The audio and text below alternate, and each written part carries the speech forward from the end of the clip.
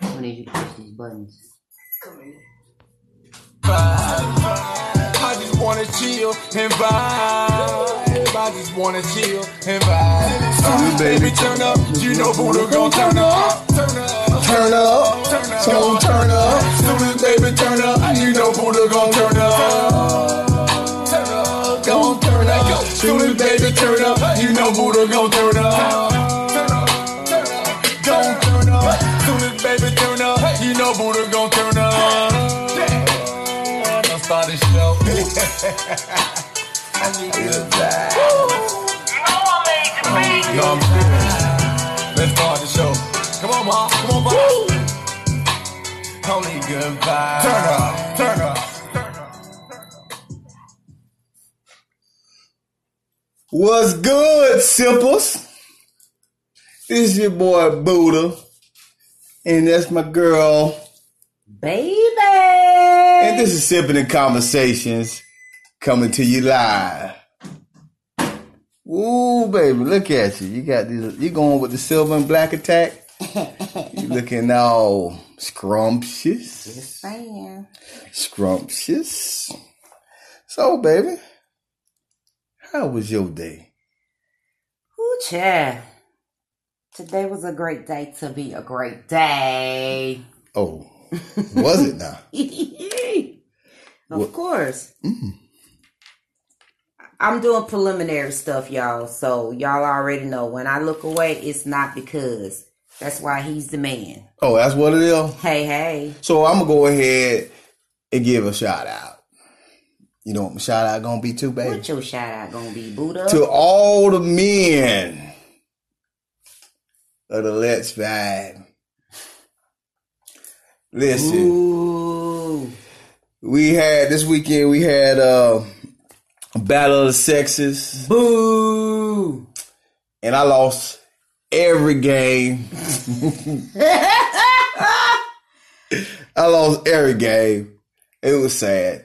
But overall, my brethren. Yeah, good thing for the My men. brethren held me up as we took home the gold. Ain't no different men rule. Even if we behind enemy lines, baby, we move. Hated it. Natasha Zumba Tasha. Yeah. What's good, mama? So, what was your experience, baby? For me, let me tell y'all. I don't know who this DJ was, but I think they said his name was DJ Certified. I'm going to have to look him up. I hadn't looked him up yet. But baby, from the time your girl walked in till I left, I danced. It was like non-stop dancing. He was jamming everything. I think my boy Torres did that on purpose. He made sure he had a good DJ to keep the girls because they couldn't stop the feet. They couldn't stop the feet. I'm sure I'm on somebody's video prancing my little tail around. What's going on? D Milf, B Angel, is always a pleasure to see B Angel. You remember her? B Angel. That's Shamika, one of my classmates. You met her at Rocco's Tacos. Hey, and her B. husband Angel. and her husband Tim. Very good. Yeah, very there you good. go. I'm bad with names. Faces, solid. Names, no good.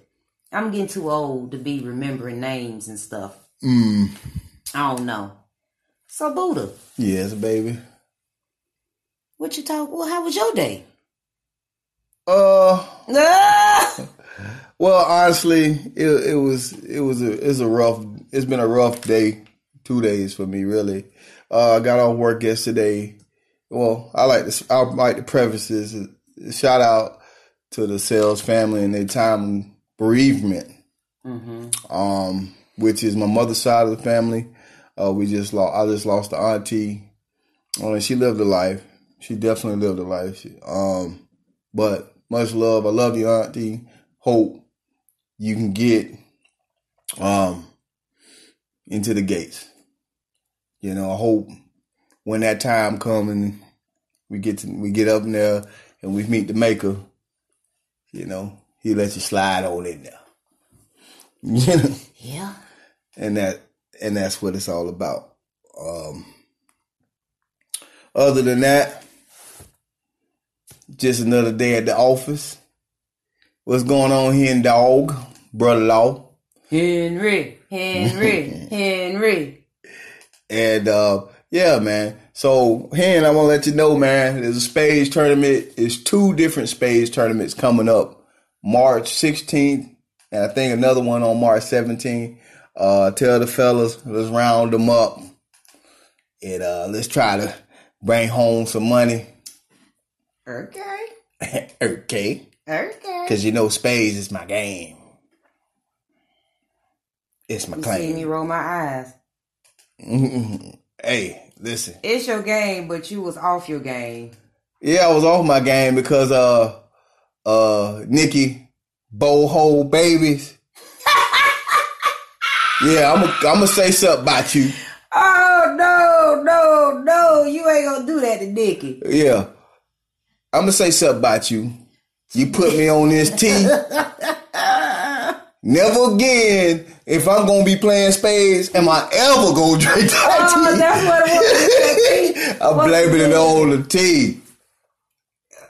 At the end of the day, now the team's supposed to do some work now. She gave me something. Hey, listen, guys. Listen, family. Simples, listen. All right? So she gave me some tea that's supposed to open up the third eye when you go to sleep. So I was like, yeah, I want to be able to see sight. I did the Lion-O, guys. For you who don't know who Lion-O Thundercats, I want to sight beyond sight. Oh, yeah. Beautiful Bobby, I'm blaming your wife.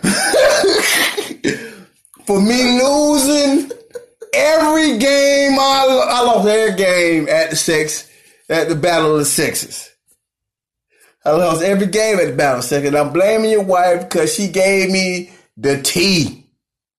Not the tea. The tea. But the tea. The tea that gives you sight beyond sight, man. Yeah. No, it was what is it? White Lotus? It was the Lotus. It was some Lotus tea, man. It's supposed to give me sight beyond sight. I mean, my dream was great when I finally went to sleep. But it did not do me no justice as I'm playing these spades.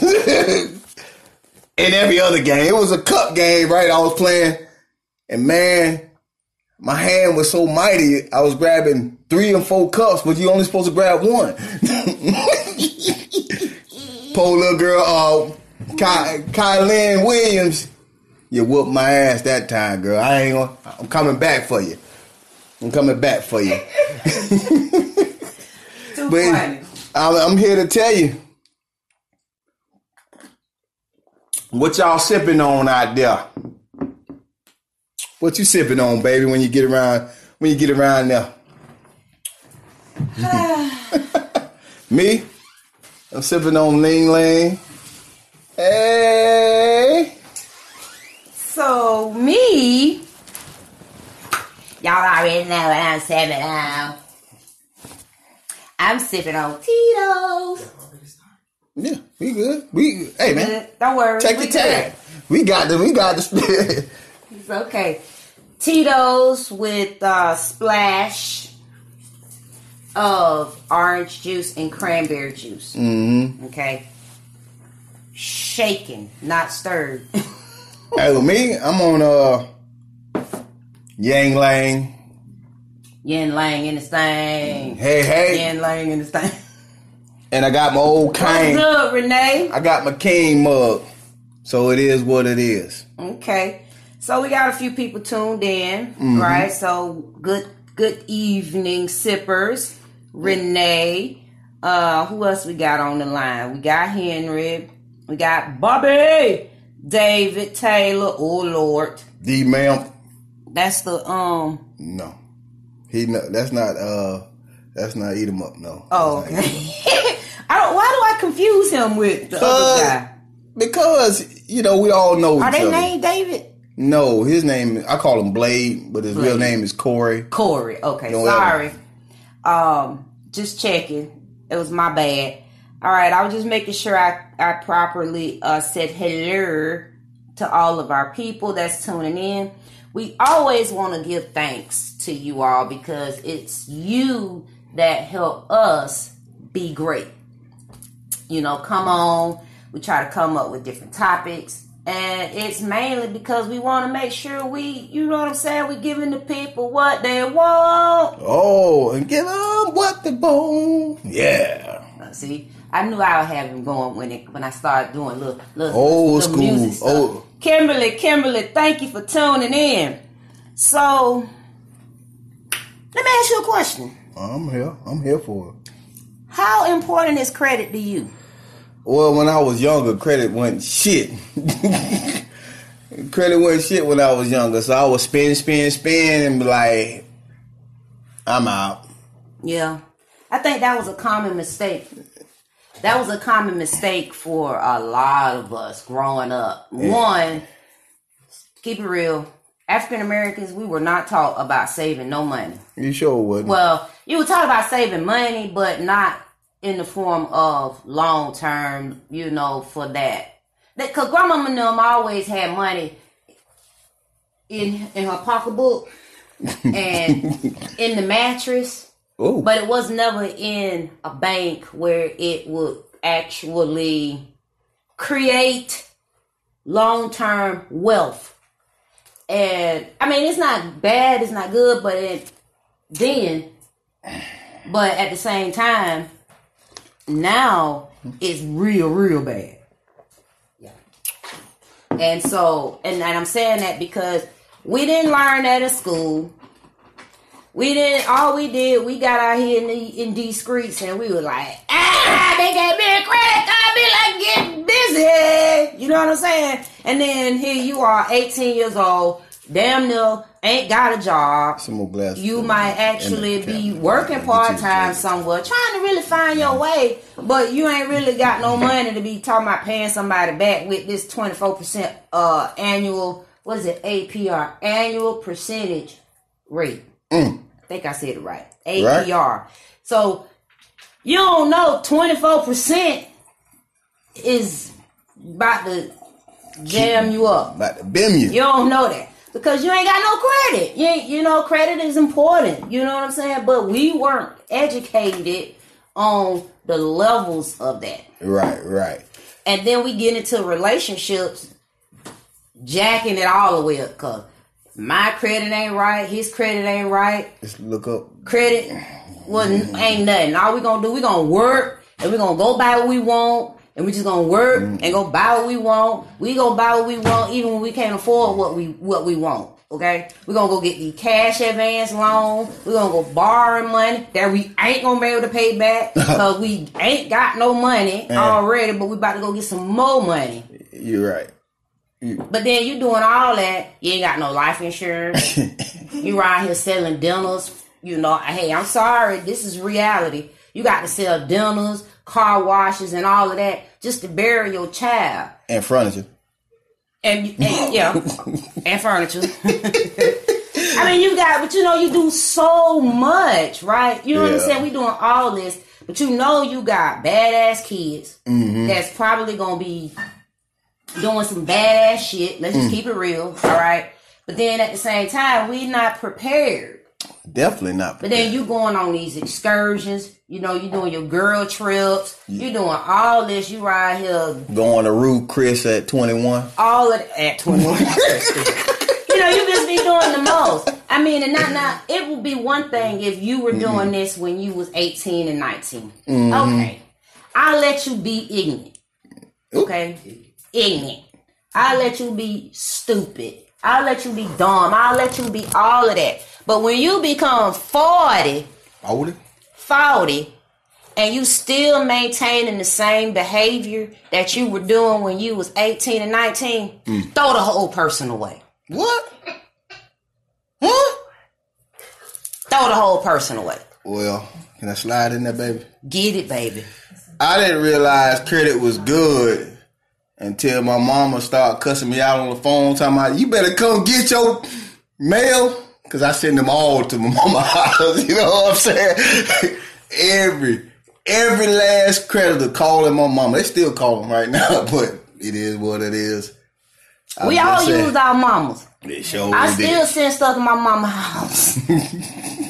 I've been out my mama's house a long time. Okay. And she is the constant. She ain't going nowhere. Me, I be like a free bird. Mm-hmm. But I'm doing better. So, without further ado, ladies and gentlemen, our guest for the evening, Mr. Eric, the winner. Oh, you ain't the winner. You ain't break the middle. The winner back. It's in the car. Winners win. Winners win every time. All right. He also was a part of this Les Vibes Battle of the Sexes. And we brought home the gold. You didn't. I brought home the gold, baby. Brought home the gold. What's wrong? Hey, one for all. You danced the whole. So now all the men is one now. That's what we talking. We had to come together. It was men versus women. It wasn't some men versus the women. No, we had to come together in our time. They can't take an L, man. They can't take an L. Before we get started with our special guest, I want to give a special shout out to all of our Instagram viewers. Hello, thank you for tuning in. What you sipping on? Thank you, Anchor, F.FM, everybody that listened to us on our podcast. Thank you. We appreciate you tuning in every week, and catching us. Even if you have to catch us on the recap, always appreciate it. You understand what I'm saying? It is what it is, right? Mm-hmm. But so I said all of that about the credit and the lack of understanding and so forth. So this show is totally different. Now we might have a few cuss words and a little shenanigans. It might be sex, because hey, if you ain't no romance with no finance. Oh, no romance with no finance. Okay. So, I guess that's about as far as it's going to go, right? Maybe, maybe not. Okay. But we have our special guest here. He's going to take a moment to tell you who he is and what he does. And it ties into what we were kind of talking about. Right. Okay? So, tell the people what they want. Who are you? I'm Eric Bass. And I'm a financial consultant / insurance agent / advisor. Okay. And right now I'm independent, but I'm currently under Nest Egg Financial, who we do debt consolidation and retirement. Mm-hmm. So that's what's up. I do a big portion of financial services. What made you get into this? I like money. I like finance. Before this, I was selling cars, and that was 24/7, 365. Car holidays come, there's a car sale. Weekends come, there's a car sale. You wake up and the sun's shining, there's a car sale. So it just got old real quick after about 4 years, a little over 4 years. I just one day just got up and walked out the dealership and never looked back. And it just automatically just kind of clicked that I wanted to get into insurance before I got in the car sale. So I decided to just go ahead and try my hand at the insurance. That was like a little over 2 years ago now. Mm-hmm. So, yeah. That's what's up, man. But the same hustle applies with selling cars. You got to give them what they need. You got to find out what they need. How can they afford it? What's the best thing for them, right? So they can ride off with their nice shiny car. So right. now you use that same methodology for the insurance and other things, I'm assuming. Yeah, it's the same. The hustle's the same in all sales jobs. No matter if you're selling cell phones, cars, insurance, clothes, it's the same hustle. When someone comes in, you're just trying to get them what they want. It just, the difference is, are you a salesperson or are you a consultant? Mm-hmm. Okay. A consultant is going to build clientele. A salesperson is going to have customers. Customers is a wham, bam, thank you, ma'am. Okay. Take your money and you gone. Okay. A consultant is going to be there and work with you throughout the process, and they'll be there after the process. So when you look to get something else, you call a consultant, not a salesperson. Understood. Nice. That's different. That's interesting to associate a consultant versus an actual sales, because I mean, one does, they kind of correlate, but one is more specialized versus this is just like your job versus your career. Right. It's Okay. there's a slight difference in how they handle you. You know, if you ever went into a clothing store and you had that sales guy who was just trying to push a shirt on you or something on you, you can tell it's like he must be getting something special if they sell this or something. Versus someone who's trying to find out what do you like, what colors look good on you, what how's it fit, does it feel right to you. Right. You know, you got a sales consultant and then you got a salesperson. Makes sense. Okay, so before he finish up a little bit more, anybody that come in today, our topic is about financial freedom, financial independence. Okay. I know it's a total change, but see, that's the purpose of this platform that we have, is that we can bring you all a plethora of topics. And this is a big one because, hey, we grown and you just experienced a government shutdown. You know, you could lose your job. Like I was saying about deaths in the family. He was just saying his aunt passed away. And, you know, you got babies born, marriages, and all the above. And so a lot of what we're going to be discussing tonight is extremely important. And because we have this platform, we are trying to bring the awareness to you all and give you a point of contact. Point of contact. Okay. So at least you have an avenue. If you didn't know, now you will know. Anybody that's tuning in, if you have questions, you can drop them in the comments while we're going along. We're going to be going over some questions that were already asked. Right. And tell us what you're sipping on, where you from, if you're new to the show. All right? All right. What you got, Buddha? Well, I don't have much. Okay. I just have love. You got love? No. All right. Yeah, man. Consultant, that was very interesting.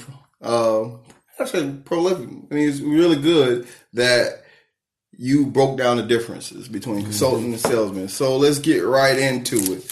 When you talk about financial freedom, you said allow self-insurance against the cost. I got paper right here, baby. I was moving my pen. I got my paper right here. She actually did a good job of giving me some. What is financial freedom based on the definition? Based on the definition, it's allowed to be self-assured against the cost of unexpected expenses and lifestyle upgrades. Self-independence is allowing to be self-insured against financial catastrophes in which death, disability, savings, you those monthly premiums. All right. So with the way those definitions were, just some stuff I was just kind of researching, trying to, make sure at least I was along the lines of what you may mention and give the viewers a little bit of, insight. In your terms, in your world, what would you say financial freedom is? Financial freedom just depends on the individual. Okay. Everybody has their own definition of financial freedom. Financial freedom for some people means that they're just living debt free. Because in all honesty, debt is what ties us down. It's the reason we go to work. It's the reason we try to make money and we hustle. So financial freedom to me, it means the freedom to do what I want when I want. Because I'm free to do that. It's like being able to go into a store and make a big purchase and not have buyer's remorse. Okay. Because you got the freedom to do that financially. As far as the financial independence, that just means that you don't have to count on anybody. To me, it means you don't have to count on anybody else for finances. You've gotten yourself aligned financially in a place where even if you lose your job, you're not hurting. Even if you something major happens and you have to pay out money, you still don't miss a beat. It just I'm independent financially. I don't need to count on going to the bank to get a loan because my roof got damaged. I don't need to go get a payday loan because my car broke down. Right. I got financial independence. So to me, those are what those terms are. Again, they kind of vary per individual. Yeah. So it means different for everyone. Makes sense. I know one of the big things for me about almost 4 years ago, it was really like, let's be serious about my credit, and what I don't really own, anything, but with the debt that I have, how can I fine tune it? The little meticulous little things, that actually $10 here, $20 there makes a big difference over the course of a month. You don't miss it because you're saying, oh, it's $10, but when you add them all up collectively, you're talking about $200. So now you're looking at $200 versus $10. It does make a difference. And I just wanted for me, I didn't want to continue having the excuse that I was a single parent, this, that, and the third, my older two kids are adults now, and I have a child that's 16. So, okay, so now it's really time for me to, it just got real that if I don't make a decision on getting myself together now, it's not going to happen. I can't just keep living that, just that day-to-day lifestyle. It was like, you got to get serious. And so I started just being consistent with making sure I paid my credit card on time. I did a little homework, and we talked. I know you and we talked just different ways just to try to get things in a little so it can be maintained. But boy, you thinking, I'm telling you, this almost 4 years ago when I started, but we talking about, I've been an adult, technically had my first kid and then became a real adult at the legal age of, let's just say 21. And here I am, 42. That's a lot of times that, you know what I'm saying? So, but I ain't got 20 years to be trying to get this thing right. So some of the questions were really interesting. I'm gonna just bounce a few back and forth, and you may be able to I can follow with me and see what. Some of them were similar, so that was good. That as adults, definitely, we all thinking the same thing, right? So that's great. Well, before I get into what I have, let's go with one of the viewers. So one of the viewers said, can you explain credit repair, or is such a way to repair credit? I was a victim on several credit repair companies who I paid more than my actual debt. Did I say that right? Yep. Yeah. Okay. In the arena of debt and credit repair, there's certain terms that you got to understand, and you got to know the difference between them. Okay. When someone says credit repair, that basically means they're trying to boost their credit score. It don't necessarily mean that they're trying to reduce their debt. They're just trying to find a way to get their score higher. Okay. And there are companies out there that offer that service. And the truth behind the matter is they're literally just clicking dispute at the credit bureau on all your accounts. That's something that, and in this whole arena, you can do it yourself. Mm-hmm. You really can. But do you have the time, and will you put forth the same amount of effort that the companies will do? Because they do that for a living versus you who are doing it in your spare time. You can't stay on top of things. But as far as credit repair, that just means that you're trying to repair your credit score, get it raised up. Mm-hmm. They're simply clicking dispute.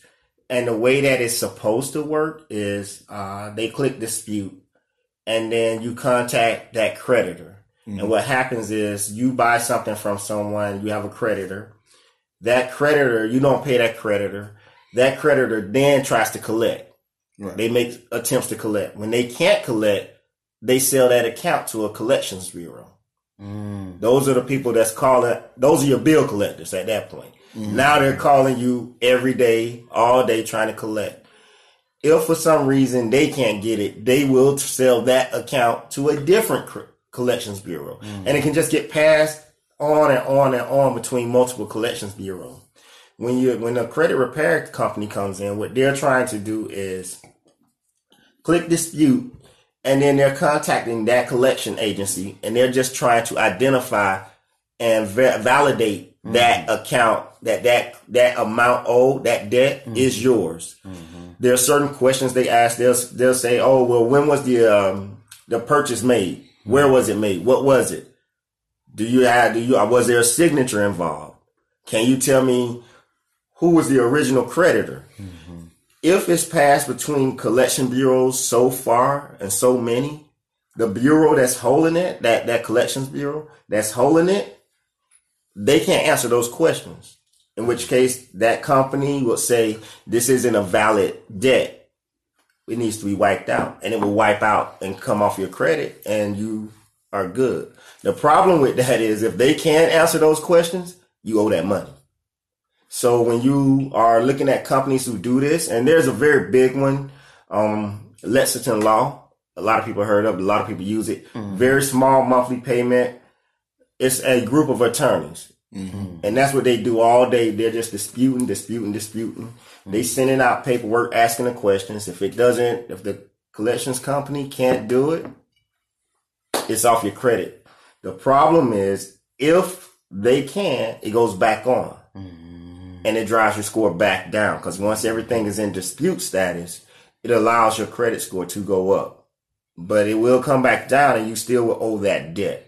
For me, what we do that also, but we also do debt settlement. For most people, debt settlement should be the best option. Because what that does is it consolidates your debt. They take whatever the companies are saying you owe, they consolidate that down. When it's consolidated, they then call these companies. They have you do what's called a strategic default. That means you stop paying the creditors. Straight up, just stop paying them. Take that money, put it in your pocket. They then contact these companies, and what they do with these companies is negotiate the interest rates, try to get them down to as low as some of them are as low as 0%. Negotiate fees like late fees and all these types of fees out, and then negotiate on that principal balance that you actually owe. All right. Once it's all negotiated down, that company then says, okay, Mr. Jones owed us $1,000. We would take a $400 settlement. Like I said, this is something you could do yourself, but the key to that is when they offer that settlement, you got to have the cash up front to pay in that lump sum. Right. So if you owe $10,000 in debt and all that says $6,000 pays it off, you got to have $6,000 to write out to pay off your creditors. If you don't, they won't accept a payment plan. The companies kind of front you that money and they take care of that debt. But what's happening is you've been paying them a monthly payment that's basically in an escrow. Right. So that when it's like in the chamber, right. So when they say, "Hey, this debt can be settled with this amount," they just pull from that fund that you've been putting aside in that account, and pays it out. Okay. So debt settlement works a little better than debt repair. With credit repair, is faster. You see results faster, but they may not be lasting results. Companies, I know one of the questions were, and she kind of asked about it too, or that Russell. I'm sorry, Russell. Charging to my eyes, not to my heart. You just kind of got to be careful with the companies you choose. Yeah. There's a lot of good ones out there, and there's a lot of bad ones. There are a couple of things you can look for to identify if that company's legit, such as whatever number they called you from. When you get off the phone, hang up and call it back. See if that actually rings somewhere. If it does, it say can't accept incoming calls. It just go to like just a doo doo doo, that little disconnected sound. If a company is asking for an upfront payment, be leery of that, because that's a kind of a sign that they're just trying to grab some money and run. as well as make sure you have a contract. If a company's not willing to give you a contract of what they're going to do, what services they're going to provide in writing to you, be leery of it. So those are kind of what, I suggest and what the Consumer Protection Agency has also suggested about that.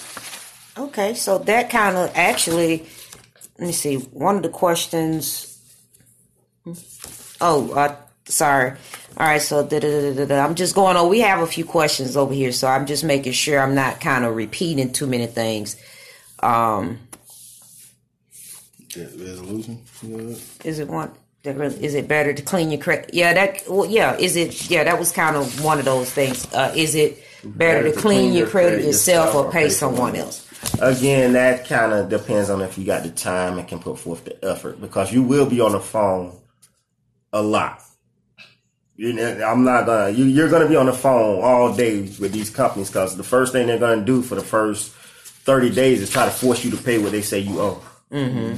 Yeah. So, and it's interesting why you guys look through that you were talking about how, as African American people, we didn't learn about how important our credit is as kids, and it's not taught to us. There's a big story in CNN maybe a couple of years ago that talked about how white Americans and black Americans, middle classes, have such a gap in wealth.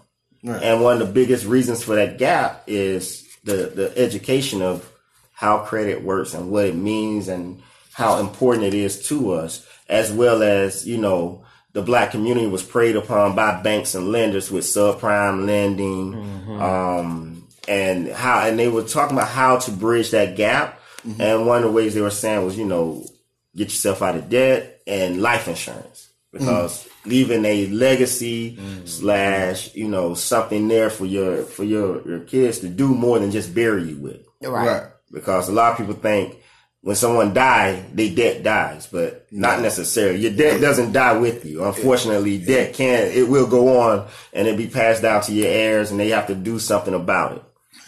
Right, man. And just to add to that is, we was asking questions, how do we change the narrative?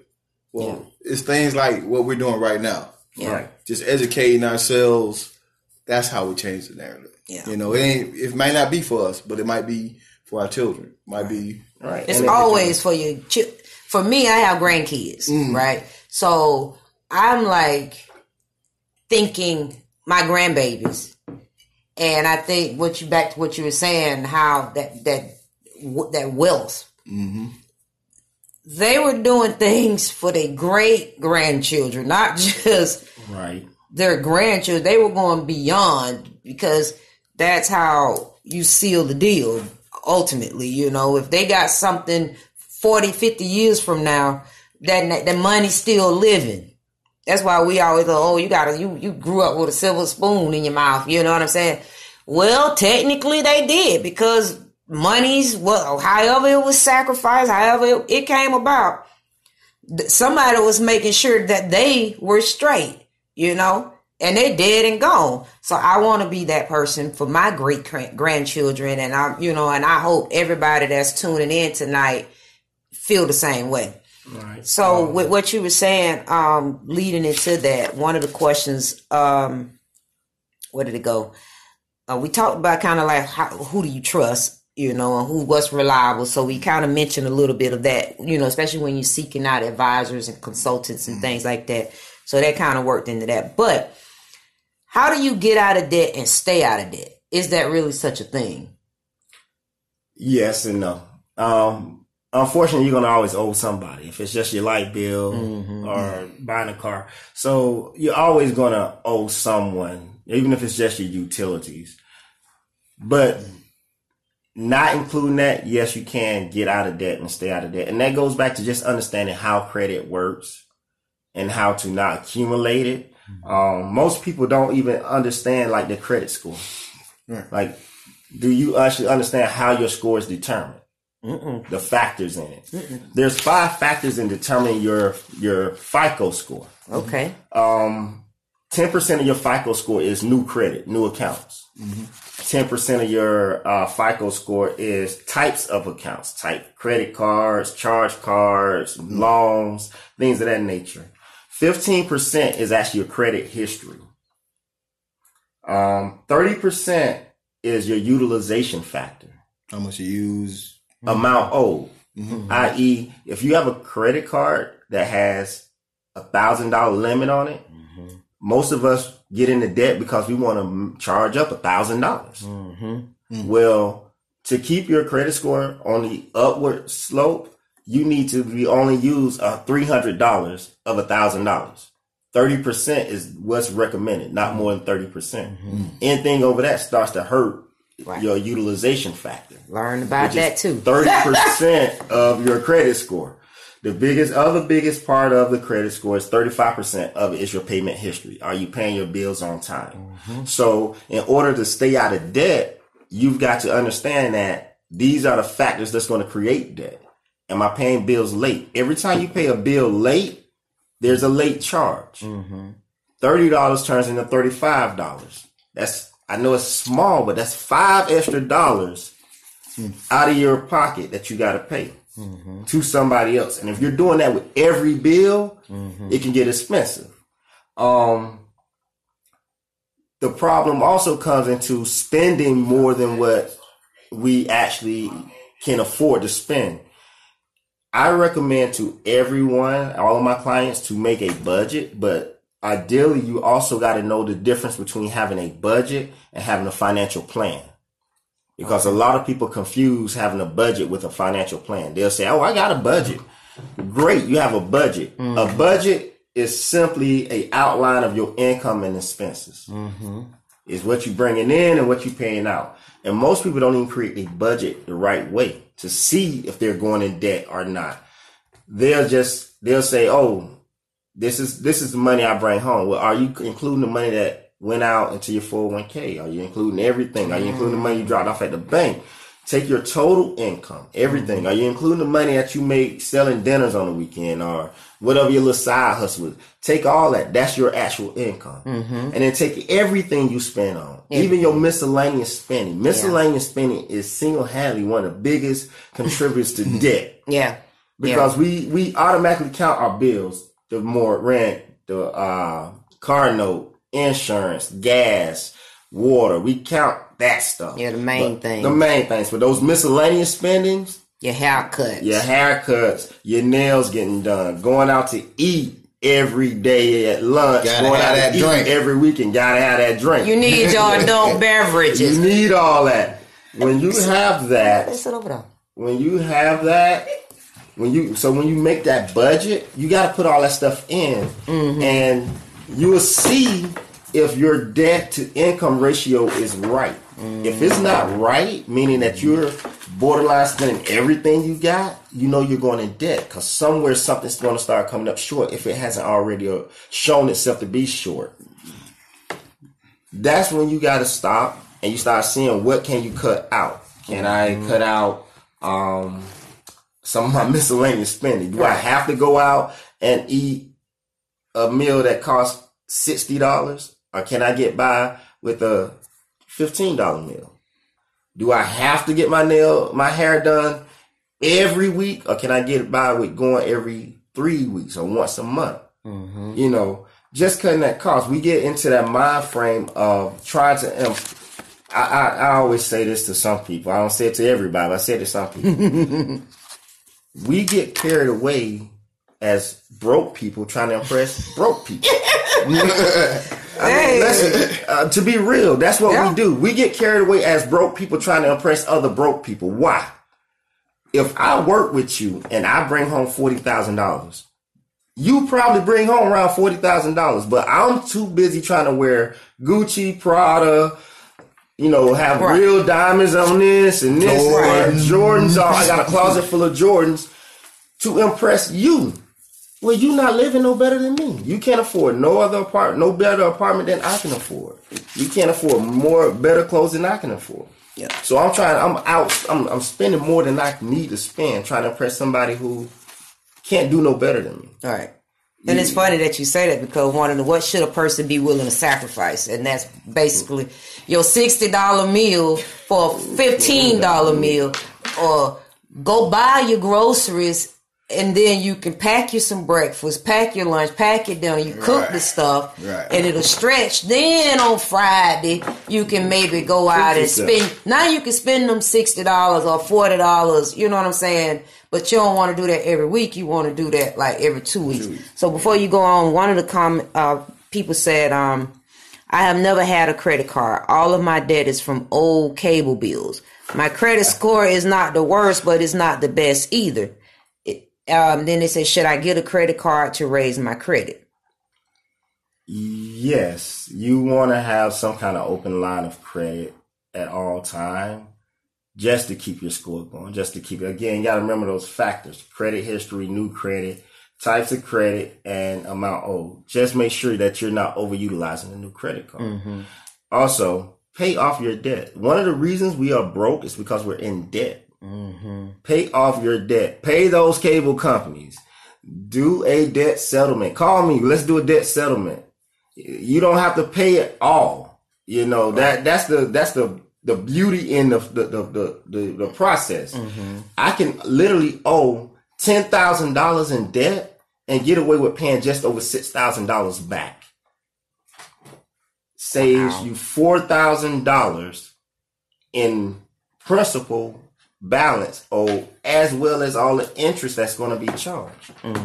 You can literally get away with doing that, but you got to pay it off. You got to get yourself out of debt. People say, how can I save more money? Get out of debt. As long as you're in debt, you really truly are not saving, because you owe somebody.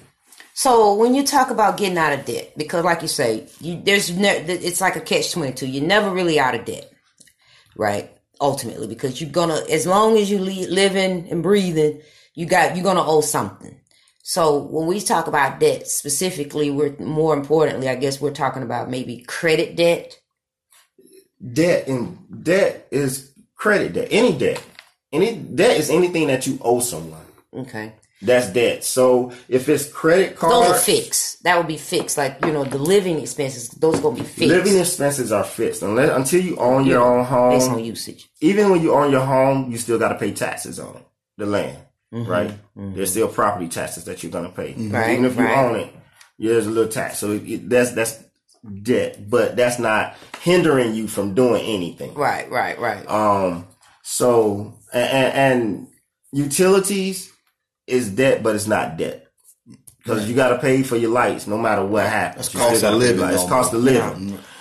Debt is owing somebody. Okay. When you owe someone, you go to the store and purchase something, now you got to make a payment on it. You're in debt until you pay it off. Okay. Get out of debt. Stop owing everybody. Right. Because it's people, Lord, please, y'all stop getting them payday loans. It's a vicious cycle. It is. And in my line of work, I always knew payday loans was out there, but in my line of work, I never knew how predatory they were and how much of a cycle it creates. Because you go to Amscot or CashNet or whoever, Joe Blow, Payday Advance, and they loan you $500. And I'm just speaking from actually seeing this. If you take out a loan for $500, these people take your bank account number, because you got to give it to them to get the loan, and they're taking $300 a pay period back for a year or 18 months. You're paying back $3,600 on a $500 loan. They are charging you literally 2, 3, 4. I've seen them as high as 700% interest. When you are that short out of your paycheck, the rest of your bills become short. The first thing you do is go to another payday loan company and take out another payday loan, because you're trying to make up the difference. It turns into that vicious cycle. Okay. Yes, I settle payday loans too. So you don't have to do that. All right.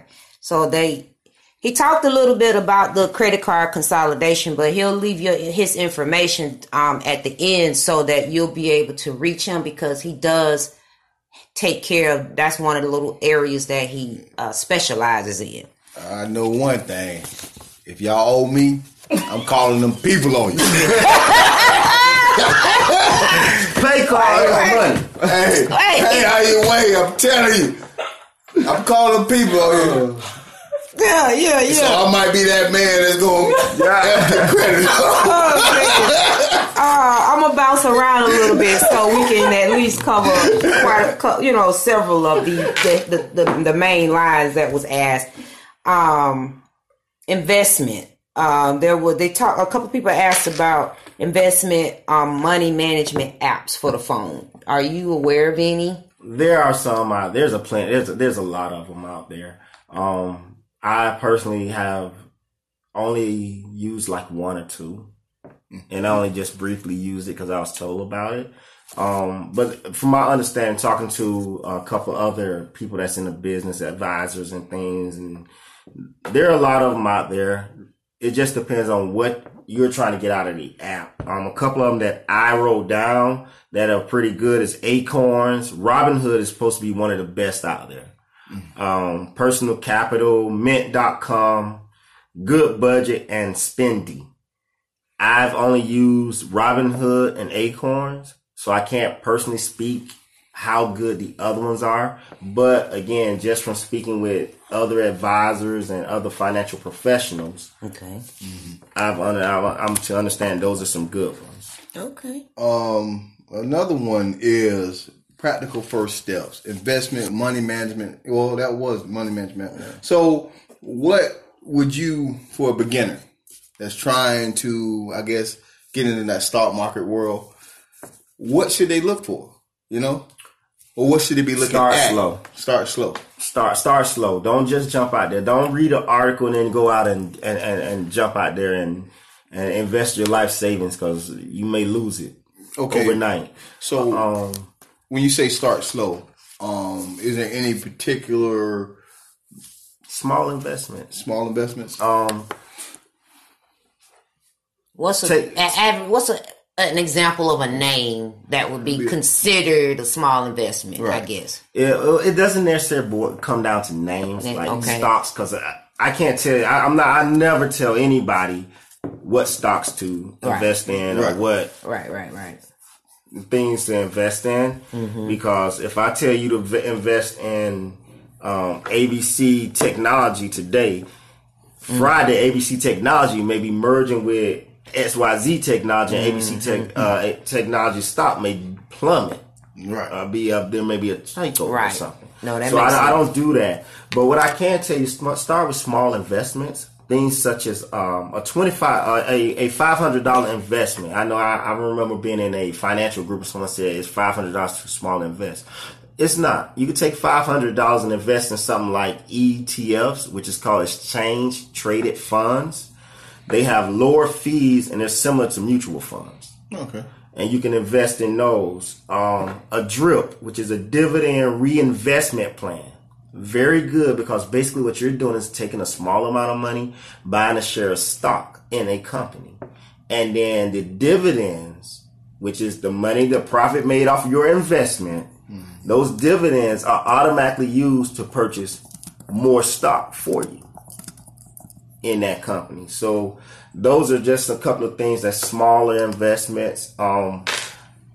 Someone had asked, what's the smallest investment I could use to invest in? This was a client, and she's like, I got like $25 a check. Can I invest that in something? Yes and no. You can take $25 as an investment, and I recommend doing other things with it, but you can take it as an investment and put it into a savings account because a savings account is a form of investment because you can make interest off it. You just don't make a lot. Right. There's not a lot of yield to it. You can roll it into a mutual fund. Again, it's only $25. It's not going to make you Warren Buffett. Right. Or contribute it to an IRA. Because everything's an investment as long as it's put away for something else. I.e., IRA is a retirement account, but it's an investment also because it's for your future. Just make sure that $25 is worthwhile it's worthwhile as long as the investment and the profit outweigh any fees that you will have to be The excess. fees, Because, right. when you go to an advisor, they're not going to give you a lot of the information that I'm giving you right now for free. They're not going to do it. You're going to sit down with them and pay $75 a visit or $150 a visit. So that's one way of making an investment with small amounts. Now, I always tell people, if all you got is like $50 or $25, take that money and actually pay off your debt. Yeah. Add it to one of your bills that you're paying. Take your debt level down, because that creates money. That creates cash flow. Right. Which allows you to take, instead of trying to put $25 into an investment, it allows you to pay off an account that was $3,000 a little faster, pay a little less in interest. And now you take the money that you was paying, that $60 of a minimum payment that you was paying monthly, take $60 plus your $25, all of a sudden you got $85 to invest. Right. It just creates a flow of cash that's going to be put aside for that investment. Interesting thought. So Hold on, before you go to the next one, I want to touch on a couple of the viewers' comments so that we won't miss their contribution. She asked, "What is a good FICO score?" And then another person said, "Are online banks still paying good returns?" Okay, as far as FICO goes, anything over 680, if I'm not mistaken, is actually anything over 720 is considered good. Between 620 and 7 is fair. Fair. And anything below that, you're flirting with. Anything below a 600 basically is 620 is flirting with a bad credit score. Now, with that said, you got to understand how your credit works and understand that FICO isn't. I mean, did you know what FICO even stands for? It's called Fair. It stands for Fair Isaac Corporation. Your FICO score is actually coming from a private company. Most people don't know that. No. FICO stands for Fair Isaac Corporation. It comes from a private company, just like the Better Business Bureau. It's a private company. People can pay money into it. And Well, how do we invest in that? Just saying. Let's be a part of this. Be a part of this for the Better thing. Business Bureau, the FICO. So yeah, so a good FICO score, you want to be above 720. But don't get twisted. 620 can get you a home loan. Yeah. A 620 score. So I recommend anybody, if you got the lower 620, you just put in that work. If you're above 620 but not at a 700, you're headed in the right direction. And then over 700, you probably pretty much got things going in the right direction. What was the second question we got? I was asked. They was asking, are online banks still paying good returns? I don't know. You got to check the rates. Rates change. So many factors and variables determine rates and what the banks are doing. It depends on the market. It depends on rules and regulations. Whatever Trump is doing when he says do this and do that, he wants to take money from here. All that will affect your rates. Again, check them. A lot of times, online banks do have a little better rate than these brick and mortar banks, but the brick and mortar banks are catching up. Okay, so on Instagram, they said you can buy stocks in all 3 credit companies. Yes, the credit bureaus, you can buy stock in the credit bureaus. is that a smart idea? They're not going anywhere. So I guess I don't know what the return is on the credit bureau stock. And honestly, you're only going to be buying 0.0000000000001%. But you can buy. You can buy it. Okay. And I don't know what that return will be. Yeah. I've never advised anybody to buy stock in the credit bureau. Okay. No, because you're trying to make a little money. Right. At least that's the goal, right? Right. And then she said, I want to get to that. That'll be what I want to hear that. Right. I put $250 every 2 weeks into my 401k. Every 2 weeks after 3 years, I will be fully vested. So is this a good amount? 401ks work are funny, understand how your 401k work. Get a breakdown from your company. What I can say in general about 401ks is know what your company's matching. It's not about the amount that you put in, it's about the percent. If your company only matches when fully vested 3%, only put 3% in. Till you vested. Something else. Because if you don't want to be putting in more than what your company's going to match on that percentage. So as far as $250, I don't know what percent that is of your income, of your pay. So it could be good. It could be that you're paying into your 401k. We got to understand that when you're doing your 401k, I understand that your 401k is what everybody's offered, but you got to diversify your portfolio. You can't just live and only expect to do just what the 401k allows you to do. You know, if that's your only form of retirement, you're missing the buck. Most of us miss the buck because we plan for retirement too late in life anyway. Man, you just said a mouthful just did, bro. The question, you're playing too late. Right. The question is always asked, when is a good time to start saving for retirement? The answer is as soon as you start working. At 16, if that's your first job, that's when you start planning for retirement. We weren't taught that. No, you're not taught that. None of us are taught this stuff. Right. We got to learn it as through life. Right. If you are 50 and you just now starting for retirement, you are way behind the 8 ball. If you're 55, you're way behind. If you're 60, I hope you got an inheritance coming. So basically, that's why you got a lot of people out there playing the lotto right now. Bingo. I mean, it's a lot of people that say they're going to work until I'm 65 and I want to retire. Well, have you been planning for retirement? Yeah, I got my 401k. Perfect example. I had a client that she was making $80,000 a year at her job. And in her 401k, she had just over $900,000. And she was 64 years old. And she told me, she said, "Oh, Eric, I'm about to retire next year. I can't wait. I'm going to retire when I turn 65. And I said, that's great.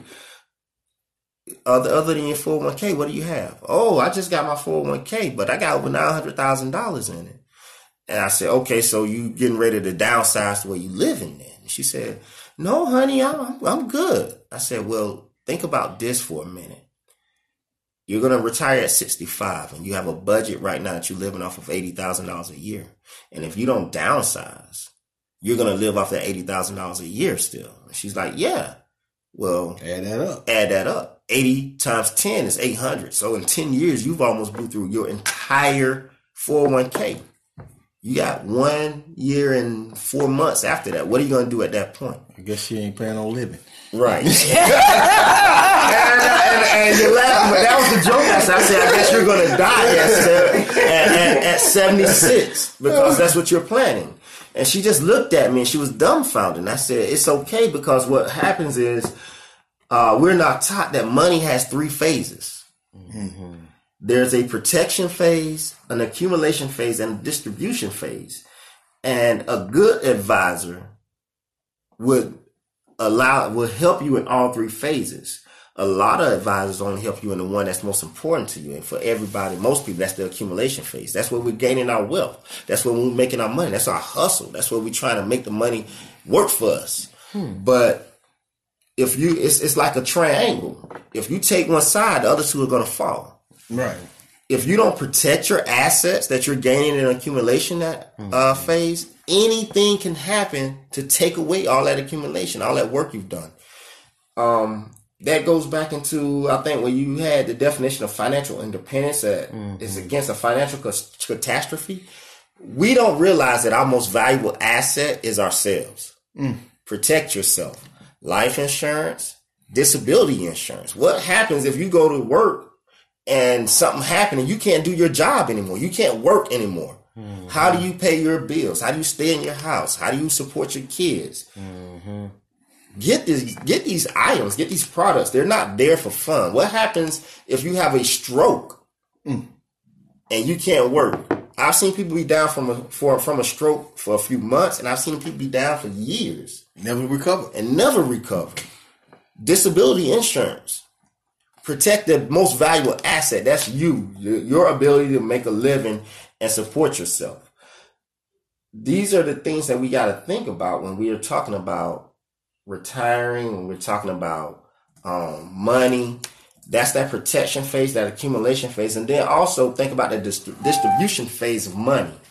When I retire and I don't have that stream of income, how do I make sure that I have enough retirement to last until the day I'm gone? Because, some of us plan on being here till we 90 or 100.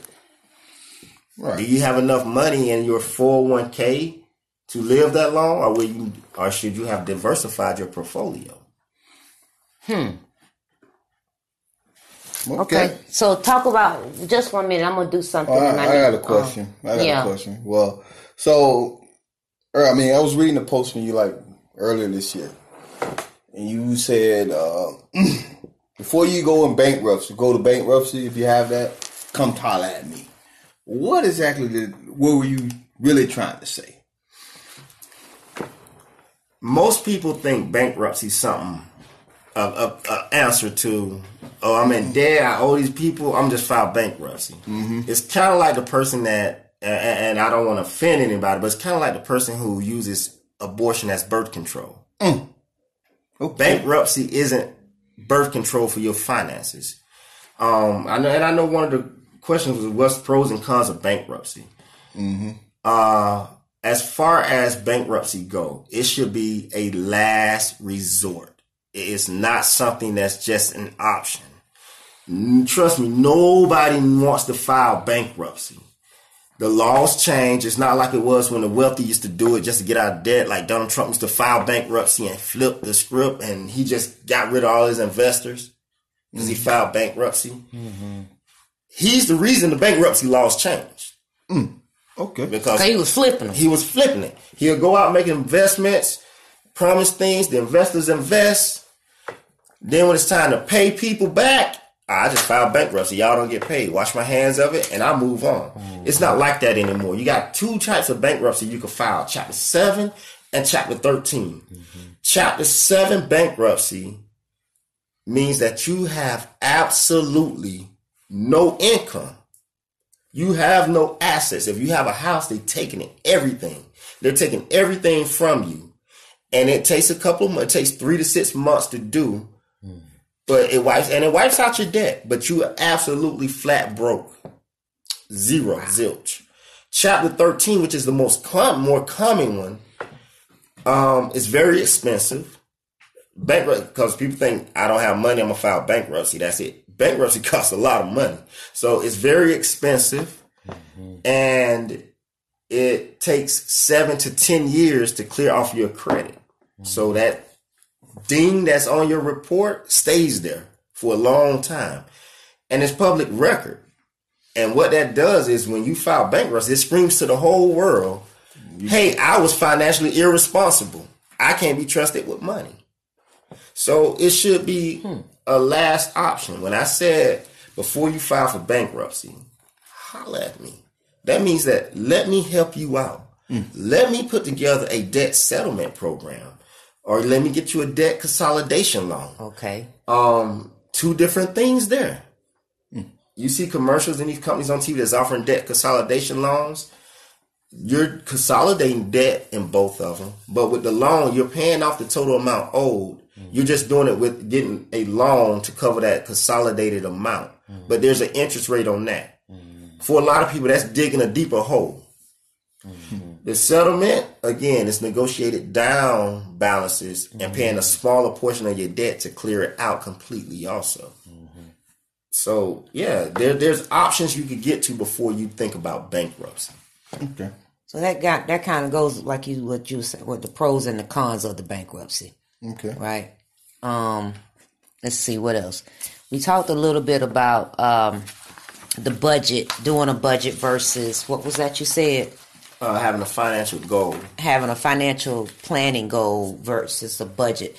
So one of they was asking like how to create a budget. It's pretty much like you say, taking all of your expenses, miscellaneous, fixed assets, the fixed, everything, and all of your income, and basically see what's going in and going out. Right, because remember, that's what a budget is. It's just an outline of your income versus your expenses.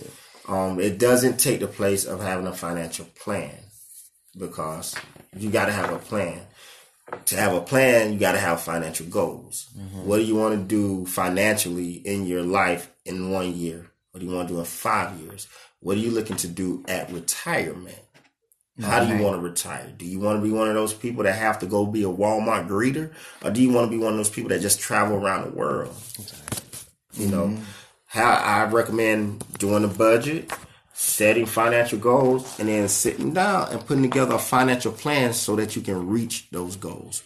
But now, would your financial plan be incorporated in your budget? No. No? Remember, a budget is just an outline. It's just me sitting down saying, I make $3,500 a month. And this is what I pay out a month for rent. This is what I pay off my car insurance, my car note, my gas, my electric, my water, my cell phone, my clothes, my liquor, my hair, my everything. This is we like adult beverages. I'm already out. That is what your budget is. But how do you fund your financial plan? Your plan, because you got to be putting aside money somewhere, so that means it's coming out of something. But that's what the plan does. The plan is an actions taken to meet your goals. Okay. So what you do first, you set your budget, you see what you got going out, what you got coming in. And then the next thing you need to do is, what are my financial goals? Where do I want to be? Where I want to put this free money? I want to be laying on a beach in Tahiti. Mm-hmm. When I retire, I need to know how much that's going to cost. Should be another beer in there. Okay. If that's my goal, now I lay out a financial plan to get me to that goal, which means that I look at my budget and see where can I cut the cost at on these miscellaneous. Do I have to live over here where I'm paying $1,200 for rent, or can I live somewhere where I'm paying $900 for rent? Okay. Do I have to have the best Spectrum cable package and pay over $200 a month for cable, or can I get by with paying $89 for cable and internet? Mm-hmm. That sets up your plan of action to get to your financial goals. Okay. The plan is based off the budget, but the plan isn't the budget. Gotcha. It's two different things. Okay. So what you got, baby? No, you good. Keep talking. So is term life insurance or permanent life part of an investment strategy? Yes, it is. But you got to know the difference and know what your policies are doing. Most people think of insurance, they just think of insurance. Mm-hmm. Dave Thomas, Walt Disney, those are names that people recognize. They started their companies off of money that was from insurance. So insurance. I'm gonna need somebody in my family to die and leave me as a beneficiary. Damn, well, that's cold-blooded. That's the reason they don't like leaving insurance. I don't want none of y'all to go nowhere. Term insurance is not really an investment plan, because term insurance is pure insurance. That's what it is. It is pure insurance. I'm paying this amount for whatever it is amount that I want. Whole life or cash value insurance can be used as a investment. There are policies out there designed to be an investment, i.e., one of my favorite policies, insurance type policies, is an IUL, and especially the one that I offer with Mutual of Omaha, because you overfund your insurance policy, which means that if your life insurance policy is a whole life insurance policy, if it's $100,000 worth of whole life insurance would normally cost you $120 a month, we have you pay $400 a month. That money is then, that extra money is then invested on, not in. There's wordplay there. It's based on the S&P 500. So as the market goes up, it's like you've invested in it and you have gains. But when the market goes down, it levels out, so you never lose. And what happens is after you retire, you stop paying into this policy. So if you've been paying into this policy $400 a month for the last 20 years, the cash value has gained tremendously, because not only are you getting the gains from the investment side, but you're getting a regular cash value that's building in it too. That's a whole life. Okay. That cash value normally exceeds what the policy was in its original state. For example, it could be $100,000 policy. You paid on for 28 years. You paid $400. Everything went well as proposed. It could be $1 million of cash value there.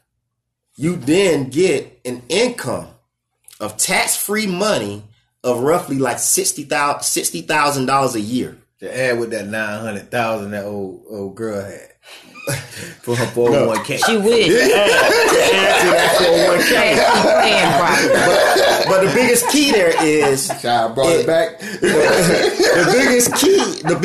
biggest key there is tax free.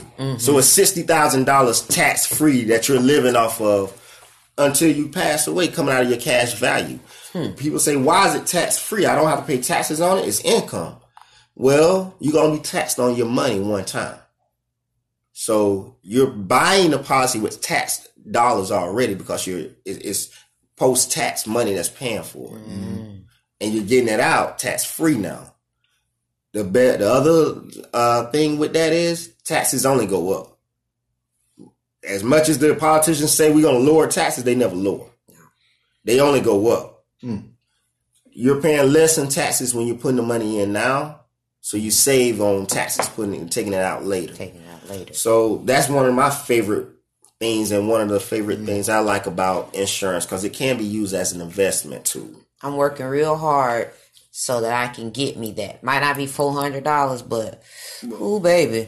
But my question, well, you got a question from a viewer, so you read the question that Stacy, is it wise to take hardship loan for home ownership? She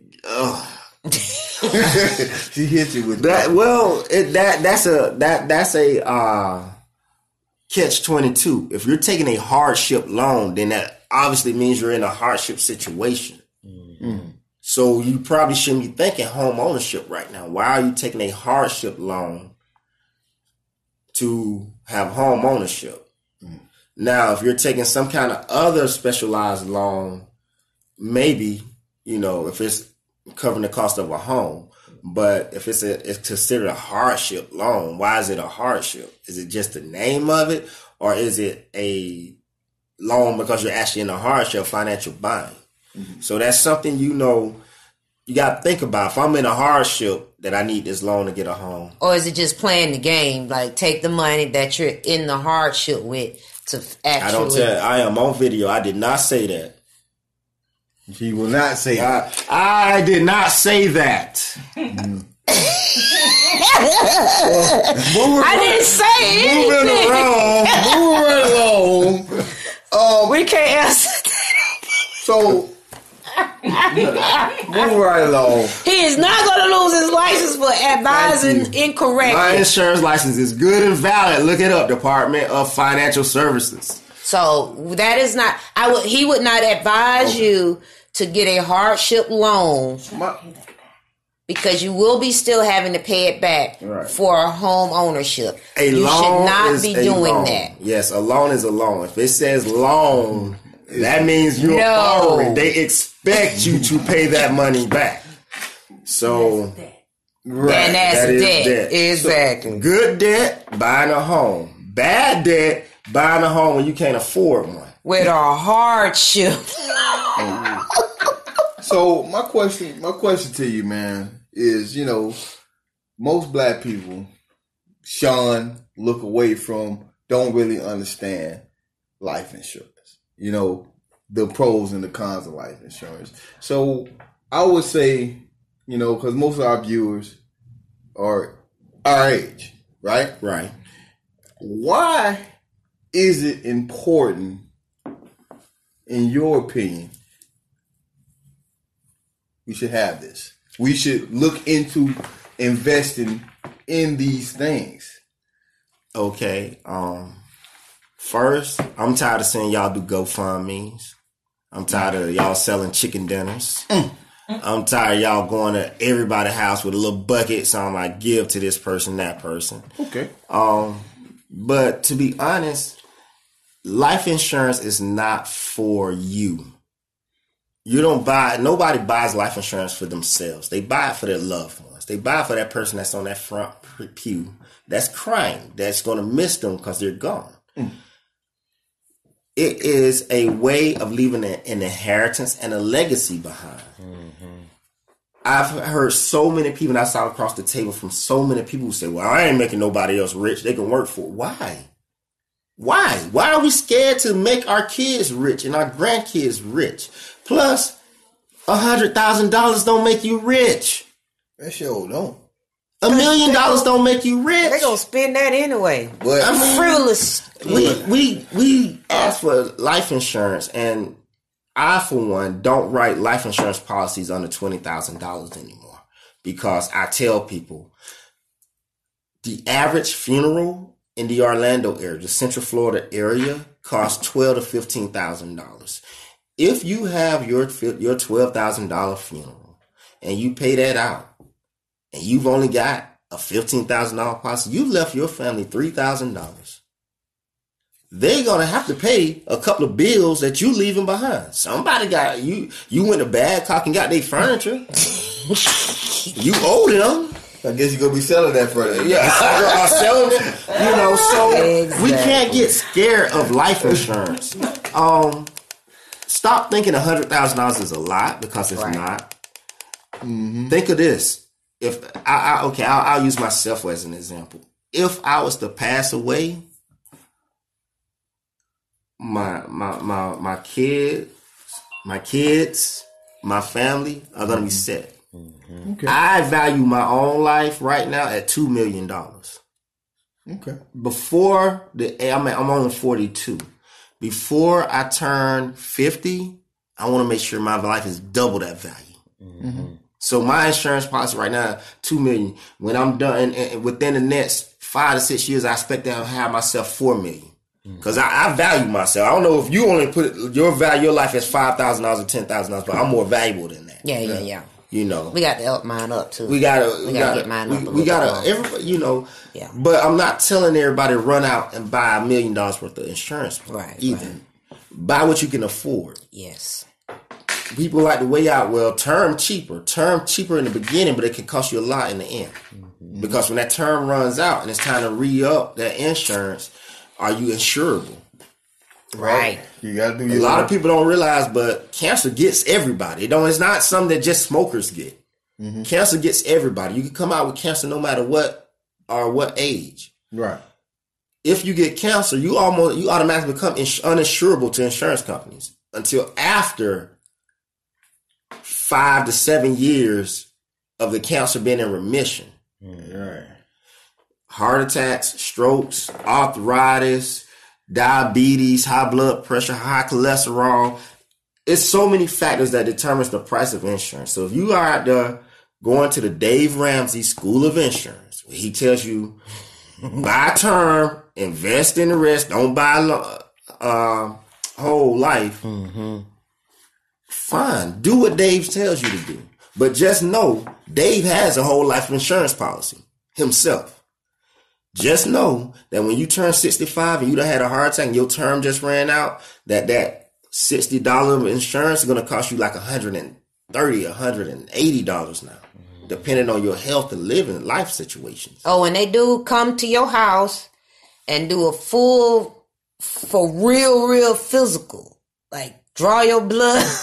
We'll draw blood Oh into yeah, the urine. man. They ain't going by words. They No, they gonna draw your blood. We've seen people lie too much. And they are coming there before your policy is run this official. 50-yard dash. They are actually doing this. So it's really what he was saying. You know, why is it important? Well, first of all, you need to cover yourself. Right. You know, And while you are in your right frame of mind in a relatively good health where you can get under the radar of, getting a policy, you might want to do it. Because obviously, the body break down when you get older. Just products of the environment. You know what I'm saying? I mean, I recommend most people. I recommend to them. Today is the time to buy your whole life insurance policy because the policy only gets more expensive as time goes. The younger you are, the healthier you are, the cheaper it's going to be. Mm-hmm. You can get a whole life insurance policy for like $50, $100,000 for $50 if you're young enough and healthy enough. Mm-hmm. Yes, that same $100,000 term policy will probably cost you about $18. Yeah. But after 20 years, 18 turns into 36, 36 turns into 70, 70 turns into 140, 140 turns into 250, and that 100,000 also shrinks because it stopped getting offered the older you get, So, and the term shrinks. A lot of people don't know that. When you're young, you can get a 30-year term. As you get older, you might only be able to get a 10-year term. Yeah. So it does. It pays to get it younger and when you're healthy, so that you are paying a little less amount. Because I've seen term policies that come out to be over $300 a month because the people have gotten unhealthy and they're so old. Mm. And at some point, you can't even get term as you get older. At a certain age, companies just say no. Right. Wow. So basically what you're saying, and I'm paraphrasing, because we grew up in that me, myself, and our generation, right? So we need to change the way we think about things because like you was talking about some people that you dealt with, sat across the table with, and they were saying, well, I ain't leaving my family nothing. Well, that's that me, myself, and our generation. Right. That's that me, myself, and our thought process. So if you love any of your loved ones, your kids, your dog. Shit, they love them. Uh-oh. Your dog, your next door neighbor, whoever you fancy to be in your corner in the end. You should think about this. Think about it. You got kids or grandkids. There's nothing like a kid being able to go to college and graduate college debt free, no student loans, because grandma and granddaddy was smart enough to leave them enough money to pay for college. Right. Oh, my child dumb. They ain't gonna go to college. That's great. Leave them enough money to start their own business. Right. Any dummy could start a business. They might be dumb as all I do. They could fry some chicken. Leave them enough money to start their own little chicken joint. Yeah. You just gotta get outside of thinking about the cons of. Oh, I ain't leaving my wife no money, so she go lay up with the next man. Guess what? Man. She gonna lay up with that man if you leave her money or not. At least if you leave her money, your kids don't have to move out of the house that you worked hard to buy. That's it. And she loved you while you was living. She loved, hey, you can't get it no more. Let her give it to somebody else, So,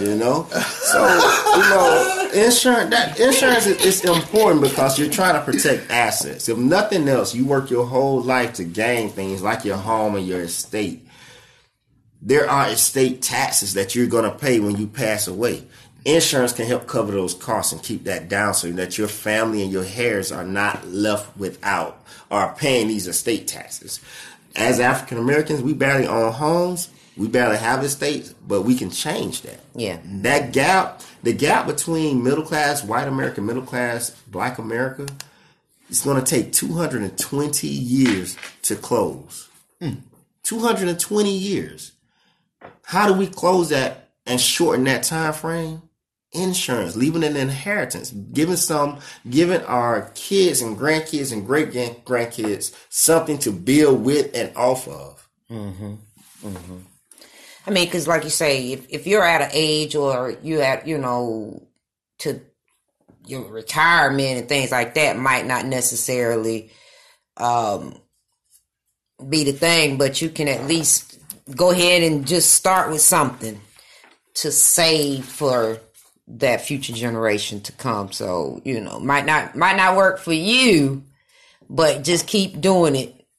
Keep get the policies, keep the policies active, and, those type of things. That way your grandkids and great grandkids can at least have something. Well, Eric, I am absolutely, I know we didn't go over everything, but it was pretty much in a roundabout way. A lot of the things that we kind of talked about answered quite a bit of the questions. Let's see.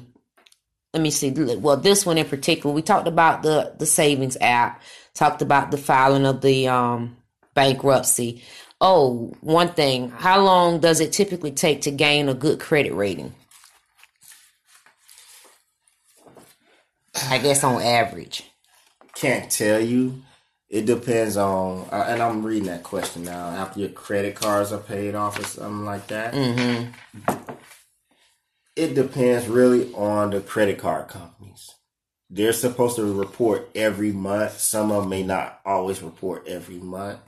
So I couldn't tell you an exact time frame, how long it takes. But you should, if you've paid off your cards, you should start seeing an increase within the first 30 to 60 days. If I were to say, if after 60 days you haven't seen an increase in your credit rating, contact your credit card companies to make sure they've reported that you paid off your accounts. But also be leery of, just because you paid off your credit card accounts, if there's other accounts out there that's on your credit report that's still pulling it down, you may not see a big change. I paid off my credit card accounts. My credit score went up 3 points. Yeah, because you got two repos and a bunch of the collection accounts still there. And makes sense. I recommend take advantage of that once a year free credit pool from the bureaus. Look at your credit report. If you don't know how to read it, get with somebody who can show you how to read your credit report and tackle it. If it's too much for you, contact me. I'll be happy to do settlements. I'll be happy to go over your credit report with you and help you understand what you're looking at and how to get yourself out of that debt. Right. I had a question real quick. So, I've thought about this amongst a few people. So you have all this debt, right? You have one credit card with $1,000 limit.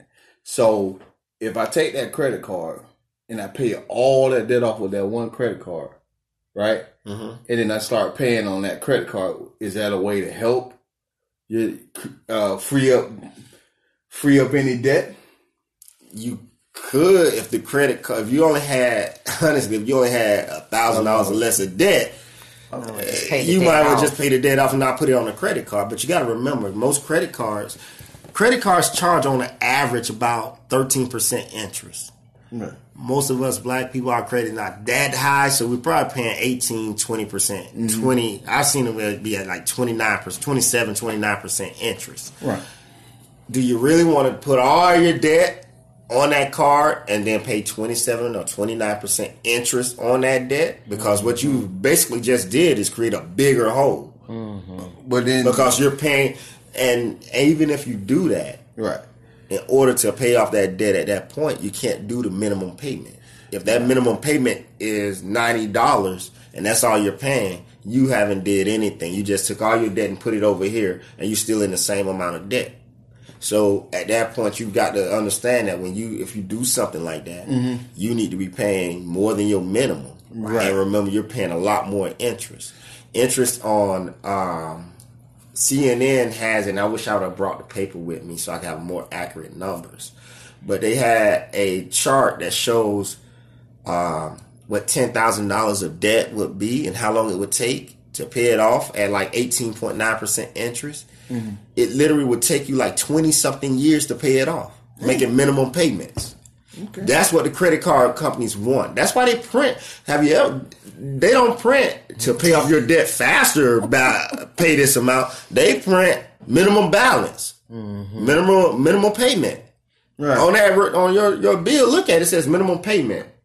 Right. And that's the number we look at because it's a small number. $10, $15, $25. Well, I'm gonna pay that. Well, you're paying $25. You know that you charge a $50 meal at Cheesecake Factory, and 18 months later, you still paying on that same $50 meal. Right. Because you're paying interest. Minimum payments on credit cards, all you're doing is just giving money to interest. You're not even touching the principal balance. Right. And that shows up on people's credit reports. You can see them where they have an account that they opened that had a $500 limit in 2016. It's 2019, and they've been paying $35 a month since, and they balance is $493. It's $7 off of what you paid. Right. The only reason why I asked that, because you said earlier, pay your debt off.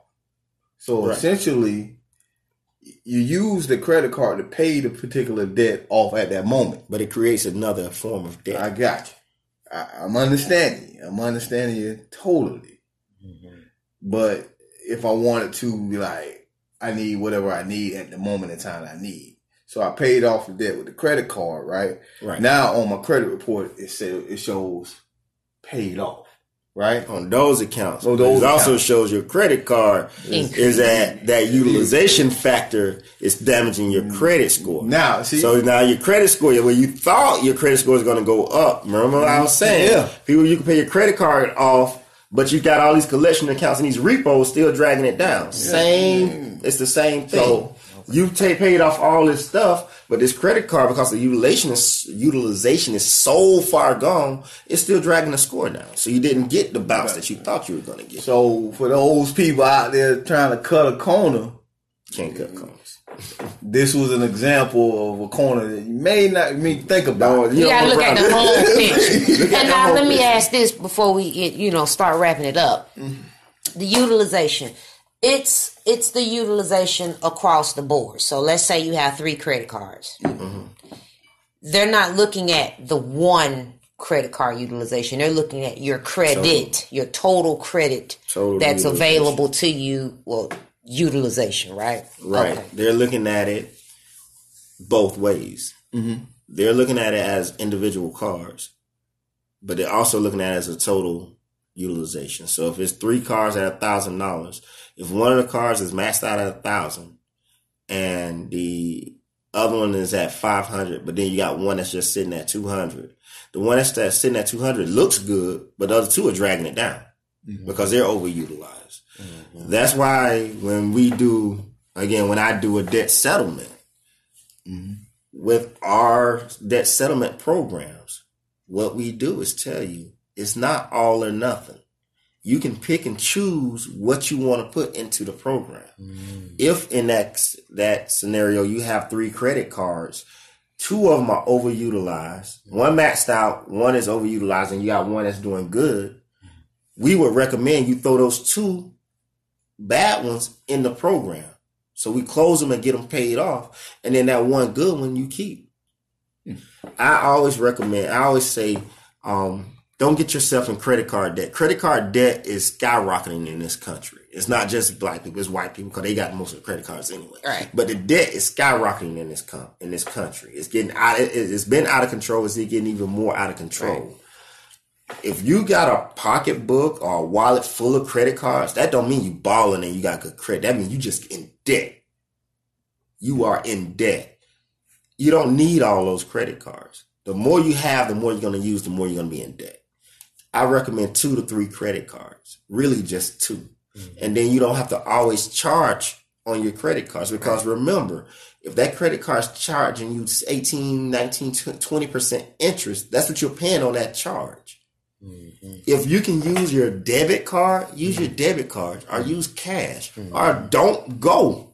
Stay home. Watch TV. I know Blockbuster closed, but go get Redbox. Use that Amazon Fire Stick that you paid on that credit card to get. Use it. Yeah. Don't go. Stay home sometimes.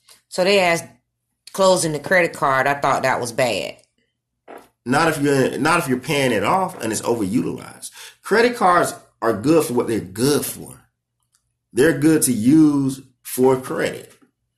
Closing the card, if the card is maxed out, why do you have it open? You can't even charge anything on it anyway.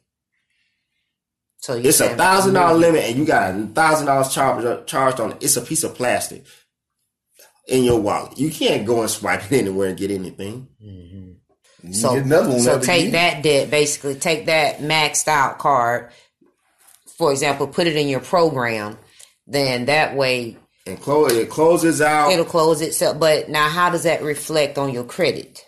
Because let's say, for example, that particular card was the card that you had for, let's say, 5 years, right? And then, but the one that's $200, you've only had that for 18 months, right? Right. So they look at how long you've had credit. That's one of the factors too. So if you're closing out your 5-year one to only have this 18-month one, then how that now gives a false impression that you don't have enough credit, No, because it still shows. Okay. It's not like when you close the credit card account that just disappears off the credit report. It just shows on the credit report as closed. Okay. In these settlement programs, yes, there can be a temporary negative effect to your credit in the beginning because you are closing out these accounts. But they rebound and show as paid as full once the negotiation processes are done. So what that means is when you do something like a debt settlement program, we close out your accounts. It has a temporary negative effect. If your credit score is above a 620, 630, it's going to drop your score. It's a temporary drop. What happens is those accounts close. We negotiate it. We start paying them off. Your credit score then makes a full and complete recovery, as well as should go up higher because now you've eliminated your debt. Okay. People get scared when they hear, well, my credit score is going to go down. First of all, if you got a 500, it's down anyway. It ain't going nowhere. If you got below 500, act like you don't have credit. You're not buying anything. Right. And then on top of that, even if you have a 650 or 700, how often are you using your credit? Right. If you're not about to use your credit, and really, we don't use our credit that often in our lives. Right. If you're not using it, about to make a purchase a home or about to purchase something on credit, let it take a dip. Because what will be more important to you? Having a 700 credit score or paying off your debt and freeing up thousands of dollars? To me, I'll take a temporary 6-month, 9-month dip in my credit score that I wasn't going to buy anything on credit for the next 6 to 9 months anyway. I'll take that dip to get out of debt, to pay off $10,000 of debt or $20,000 of debt. So you weigh your options out. Closing it out can bring it down, but it's temporary because we close it, you're paying it off. So it rebounds. Okay. All right, Eric. Oh my goodness. Thank you for all of this information, man. Buddha, you learned something today? Damn right I did. I ain't doing a whole much talking, but I was listening. I ain't about to get his credit he about to get some insurance and add me as the beneficiary. Woo! What you allergic to, bro? Check the Woo! Let me plug myself. Again, I'm Eric Bass. You can reach me at 407. I'm going to give y'all my work number. 407. Hey, you don't want to get yourself hurt up in here. Hey, that's what you call. Next time y'all see I got a black guy, you know somebody called the wrong number. 407-217-9088. I work for Nest Egg Financial. It is a newer startup company for debt consolidation, retirement, debt settlement. We are located in downtown Orlando. You can come by the office. We're in the 55 West building. I will be happy to have you in the office, as well as you can hit me up there on that work number and say, hey, I need insurance. If I owe you some quotes, I apologize for not getting it out to you yet. My software went down, and I've been having a hard time with a couple of the companies getting it back up with them. Their IT department is working on it. Something happened when I did an update, and it killed my software, especially for my Mutual of Omaha insurance quotes. No problem, though. I could get the quotes to you. I could get them. I got somebody in the office now that's going to shoot me quotes whenever I need it. So I can do insurance. That's life insurance, disability insurance, health insurance, pretty much any kind of insurance, long-term care, all insurance except for property and casualty. If you need car insurance, don't call me. No car insurance. Renter's insurance, don't call me. I don't do that. I don't do PNC. Anything else I can help you out with. If you need college planning, retirement planning, I can help you out with. If it gets above my head, my homie in the business, Joe, is a $1 million round table advisor for Mutual of Omaha. What that means is he's in the top 1% of advisors in the country. So one of the best of the best. He also just wrote a book called Mailbox Money. You can look that up on Amazon. If you Google Nest Egg Financial, it will be the first company that pops up. It's nesteggfinancial.net. Visit our website. Drop me a line. If you have any more questions, I'll be happy to answer them. If it's out of my scope, I got people that can answer it for you. Did you say Nest Egg? Nest, like a bird's nest.